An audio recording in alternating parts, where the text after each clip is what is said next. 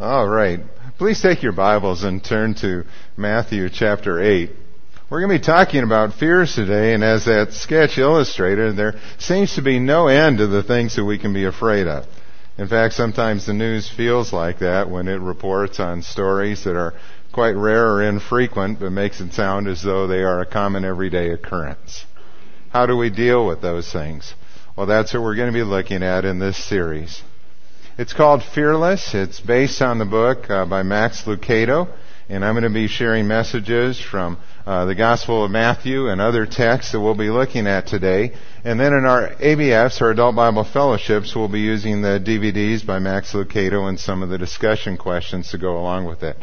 And the goal really is to get us to trust more and to fear less.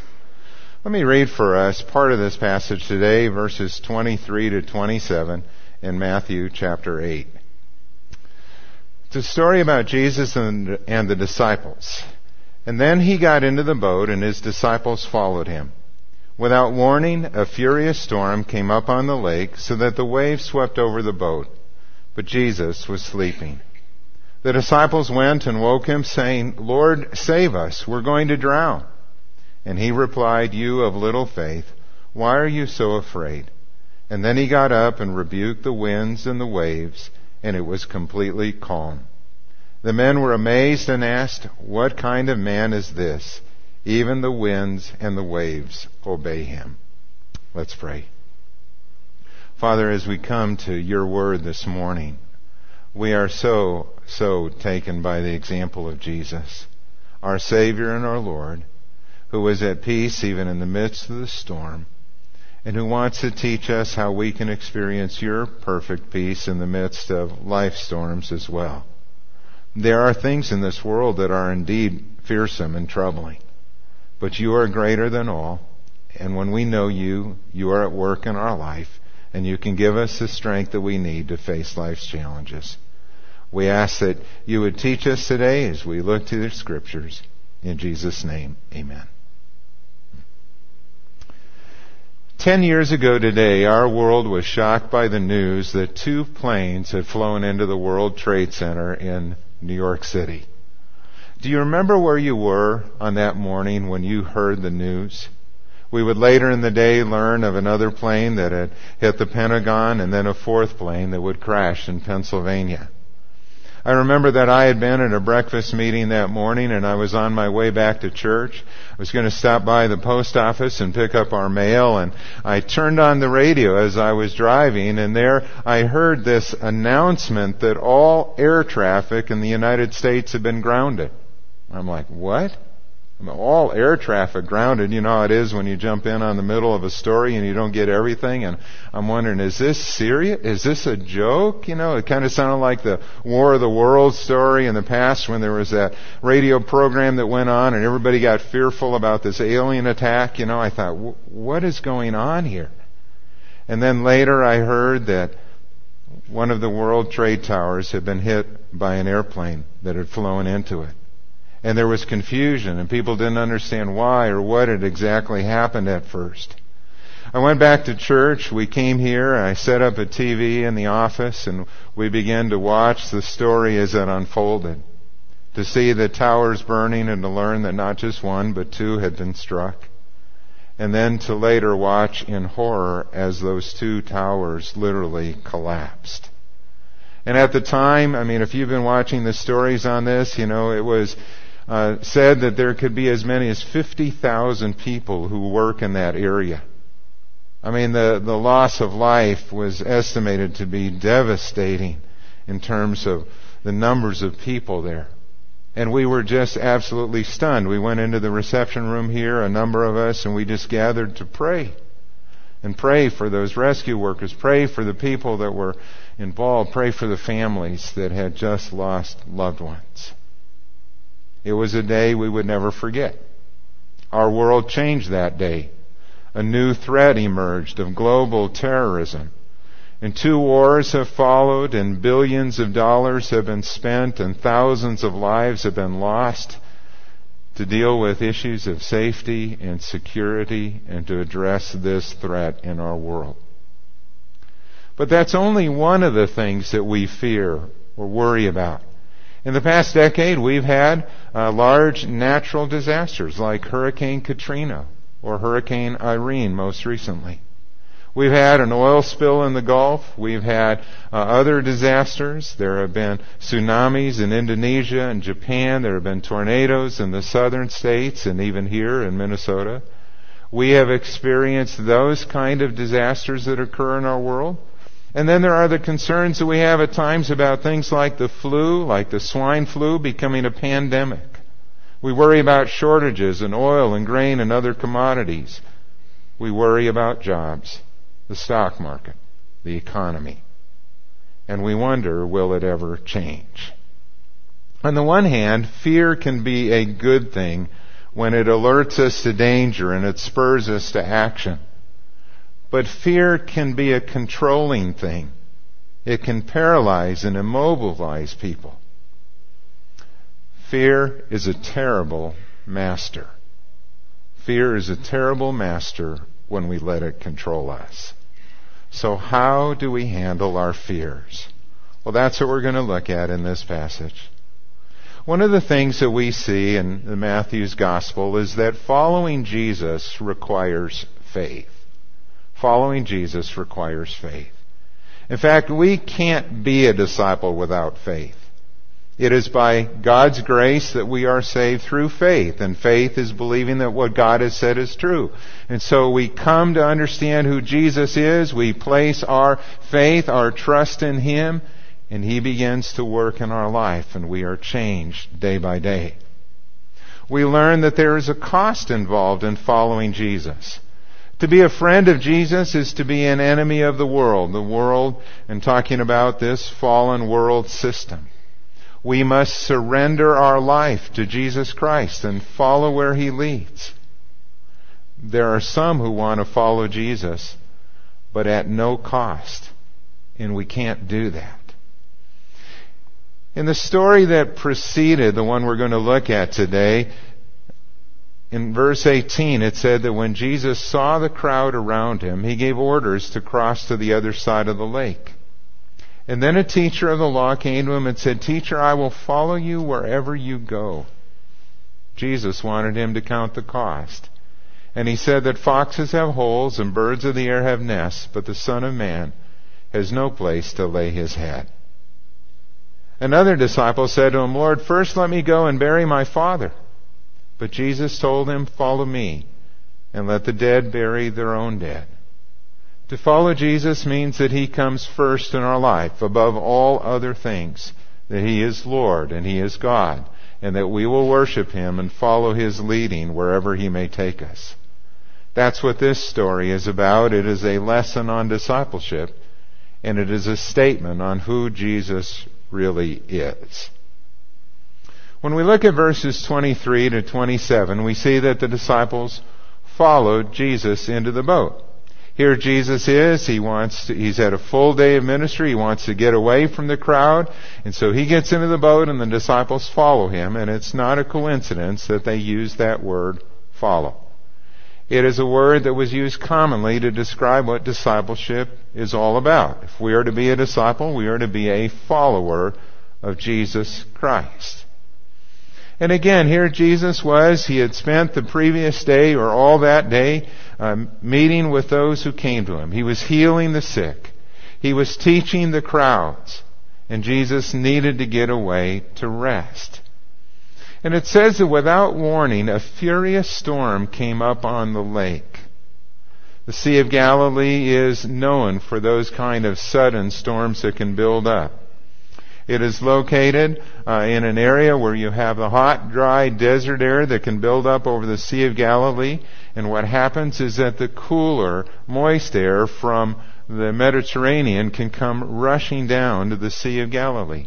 Sea of Galilee is over 600 feet below sea level, and so that air will come rushing down through the hills and mountains around it, and it will collide with that hot air, and storms can come up quite quickly. That's what happened here. Matthew calls this storm a seismos. That's the Greek word he uses, a seismos, like an earthquake, like saying this was like some kind of seismic event that was taking place here. It's like a mini hurricane that hit this boat when they were on the Sea of Galilee. And these men, who were experienced fishermen, were afraid. The waves swept over their boat and they feared that they were going to sink. And you have this picture here of Jesus who is asleep in the stern of the boat, a place where he could be away from the others who were rowing or who were in their activity to get them across the lake. And he is so exhausted from the day that he has fallen asleep. And he is using what would be a sandbag, a ballast for a pillow. It is quite a picture. The disciples are screaming and Jesus is sleeping. When you think about their fears, what are the things that frighten you? What are the things that trouble you most in your life and in our world? Is it a fear of growing old? Is it a fear of losing control? Is it a fear of cancer or some other disease? Is it a fear related to your finances or not having enough to live on or not having enough to retire? Is it a fear of failure, of disappointing others? What is it that frightens you? There is a word here for you today. As we go on in this passage, what we see is that fear and faith cannot coexist. Either fear chases out faith, or faith chases out fear. Either our fears will get the best of us and we will be focused on them, or we will look to the Lord and in faith and trust Him, and our faith will chase out our fears. Fear steals our joy and happiness. Fear erodes our confidence in God. Fear turns us into control freaks. I mean, when we see things that make us fearful, some of the reactions that people can have are they can become overprotective of their children or their own safety. They can become a kind of germophobic, worrying about everything that's out there. They can become hoarders who want to hang on to everything that they have, and, it's never enough, or they can't share, they can't give because, you never know what's going to happen. They can become people who refuse to risk and refuse to live life as God intended. The disciples woke Jesus up and they said to him, "Lord, save us. We are going to drown." In Mark's gospel, they said, "Teacher, don't you care if we drown? I mean, don't you care, Lord?" Does God care? Have you ever wondered about that yourself? When you think about your own circumstances? And maybe you've been in trying times for a long period of time. And you're saying to God, "Lord, it's been 2 years and I still don't have a job. Lord, my wife is dying of cancer. Lord, my son has walked away from the faith. Lord, my strength is gone and I am running out of hope." And maybe you have prayed a prayer like that and you've said to God, "God, this is what's going on in my life right now." And maybe there are times when you wonder, "God, do you care? Do you see what's going on in my life?" What's the answer to that question? The answer is the cross. It's why Jesus came. He came to this earth to rescue us. He came to this earth to be our Savior. He came to this earth to let us know that one day this world is going to change. It's not going to continue as it is now in this fallen state where we see so much evil and sadness and sorrow and grief in our world. But there's a day coming when He will make all things new. And what Jesus does is that He gives us strength for today to meet the challenges we face, and He gives us hope for tomorrow. He said, "I came that you might have life and might have it abundantly."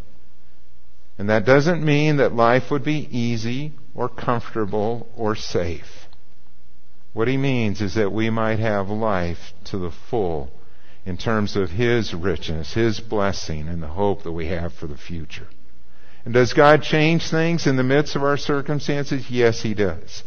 And does God hear and answer prayer? Yes, He does. And we come to Him and we bring to Him our needs. The disciples did the right thing in coming to Jesus. They believed that He could help, and so they went to Him and they woke Him up and they called out to Jesus to do something. We do that as well. I came across a story of a young man, Mark Ashton Smith, who is a kayaker. And he loves to go out, and sometimes he goes out in some pretty rough waters. And while kayaking in southern England, just off of the Isle of Wight, his kayak capsized in treacherous waters. He clung to his kayak there as he was bouncing along in the water, and he reached for his cell phone, obviously a waterproof one, and he placed a call. And the first call he made was to his father. It didn't matter to this desperate son that his dad, Alan Smith, was at work training British troops in Dubai, some 3,500 miles away. He placed his call. And without delay, the father relayed his son's mayday to the Coast Guard installation nearest to where his son was at. And ironically, it was less than a mile away. Within 12 minutes, a helicopter retrieved this young man from the water. His life was spared. And just like that kayaker, when we are in trouble, our first impulse should be to call on our Father, to come to Him in prayer and say, Lord, I give this to You, and I trust You. Jesus didn't rebuke the disciples for waking Him up, but He did rebuke them for their lack of faith. Their lack of faith. Do you really think that you can perish when Jesus is in your boat and His mission has not yet been fulfilled? They really didn't understand who Jesus was and what He had come to do yet. They were still growing in their knowledge and growing in their faith, and this was to be a lesson about who Jesus really is. You see, the answer to fear is faith, and we see that in what follows. He replied, You have little faith. Why are you so afraid? And then He got up and rebuked the winds and the waves, and it was completely calm. The men were amazed and asked, What kind of man is this? Even the winds and the waves obey Him. They were amazed at the authority of Jesus' words. They were stunned. Speechless even. And what is interesting to me is that their question is actually answered in the next story, and it comes from a surprising source. Let's read verses 28 and following. When He arrived at the other side in the region of the Gadarenes, 2 demon-possessed men coming from the tombs met Him. And they were so violent that no one could pass that way. What do you want with us, Son of God? They shouted. Have you come here to torture us before the appointed time? And some distance from them, a large herd of pigs was feeding. The demons begged Jesus and said, If you drive us out, send us into the herd of pigs. And He said to them, Go. So they came out and went into the pigs, and the whole herd rushed down the steep bank into the lake and died in the water. Those tending the pigs ran off and went into the town and reported all this, including what had happened to the demon-possessed men. And then the whole town went out to meet Jesus, and when they saw Him, they pleaded with Him to leave their region. The disciples crossed over the Sea of Galilee to the other side, the region of the Gadarenes, a Gentile region.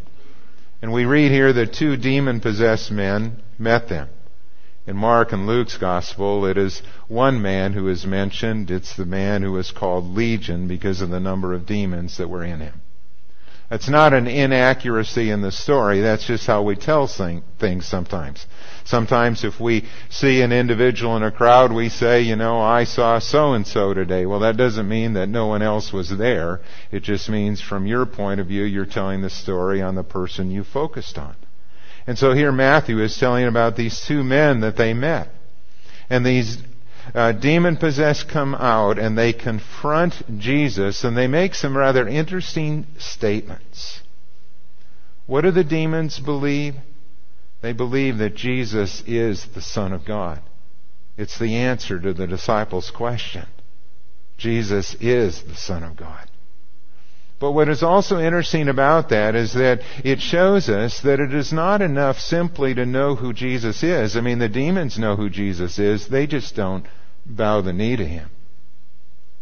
They don't submit to Him in terms of worship and honor and praise. For us to come to know Christ, then, it means that we not only understand who He is in our head, but we've given Him our heart.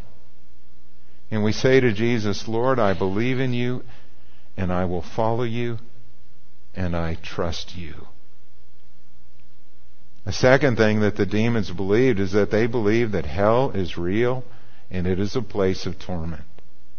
And there are many people in our world who don't want to believe that today, but the demons know.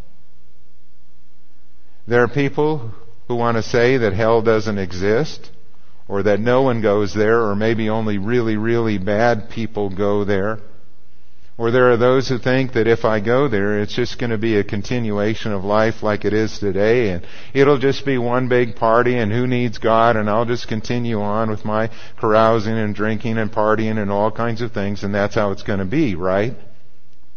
No. That's not what the Scripture says at all. Hell is real, and it is a place of torment. And the demons know that when they said, have you come here to torture us before the appointed time? And thirdly, the demons believe that Jesus is the judge and He has the authority to send someone there. Jesus holds the key to death and Hades. And that is what Jesus does in this story. The demons begged, if He cast them out, they begged to go into the swine. Why? Because demons loathe a disembodied state also. And they want to have a body to possess. And Jesus commanded them to come out of the men. They rushed into the pigs and they perished. Why did Jesus send them into the pigs?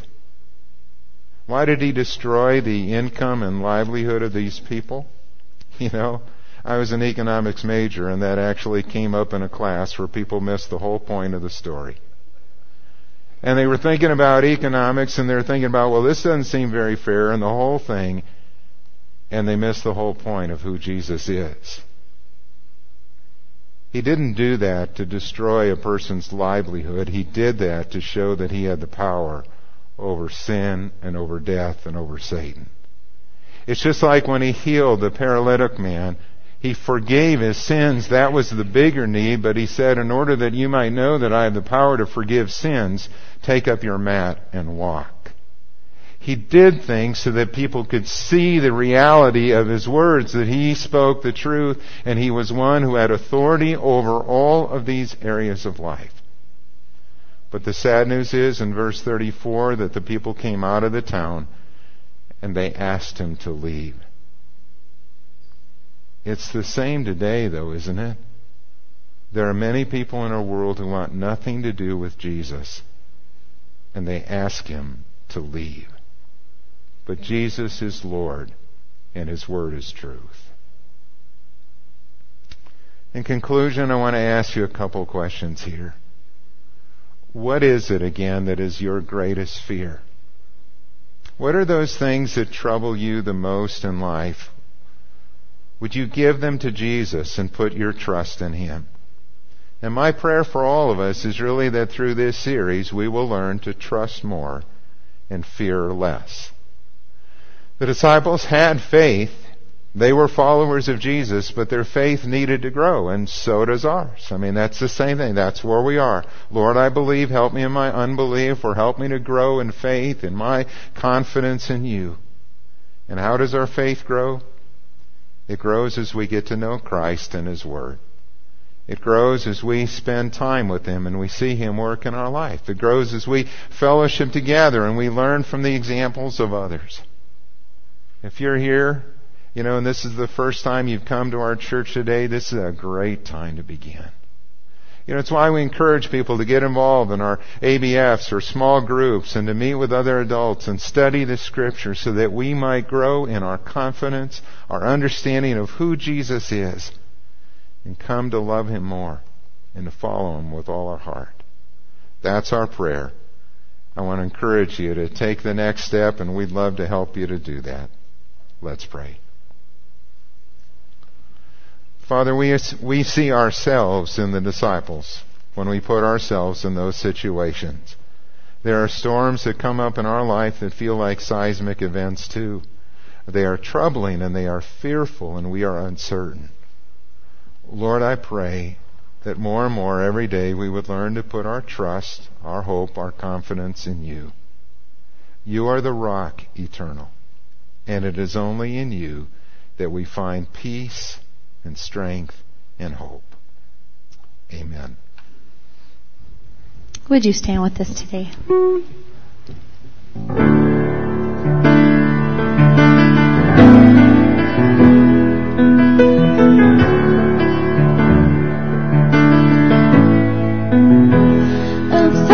Times I fail, still Your mercy remains. And should I stumble again, still I'm caught in Your grace.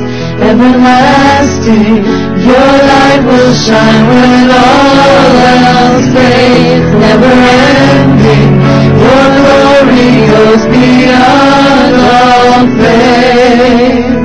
Your will above all else, my purpose remains.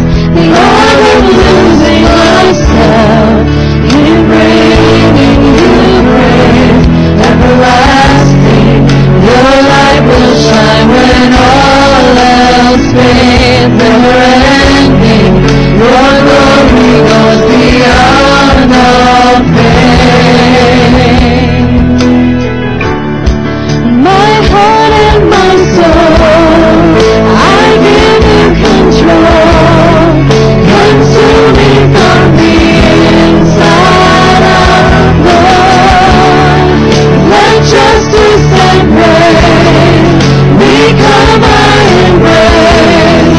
To love You from the inside out.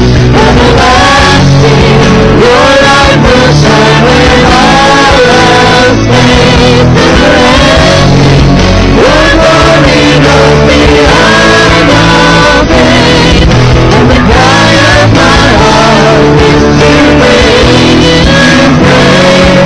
From the inside out, Lord, my soul rise out.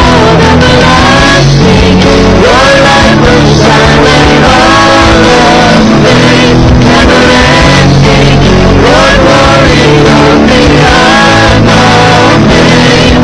And the cry of my heart is to bring You praise. From the inside out, Lord, my soul rise up from the inside out, Lord, my soul rise out.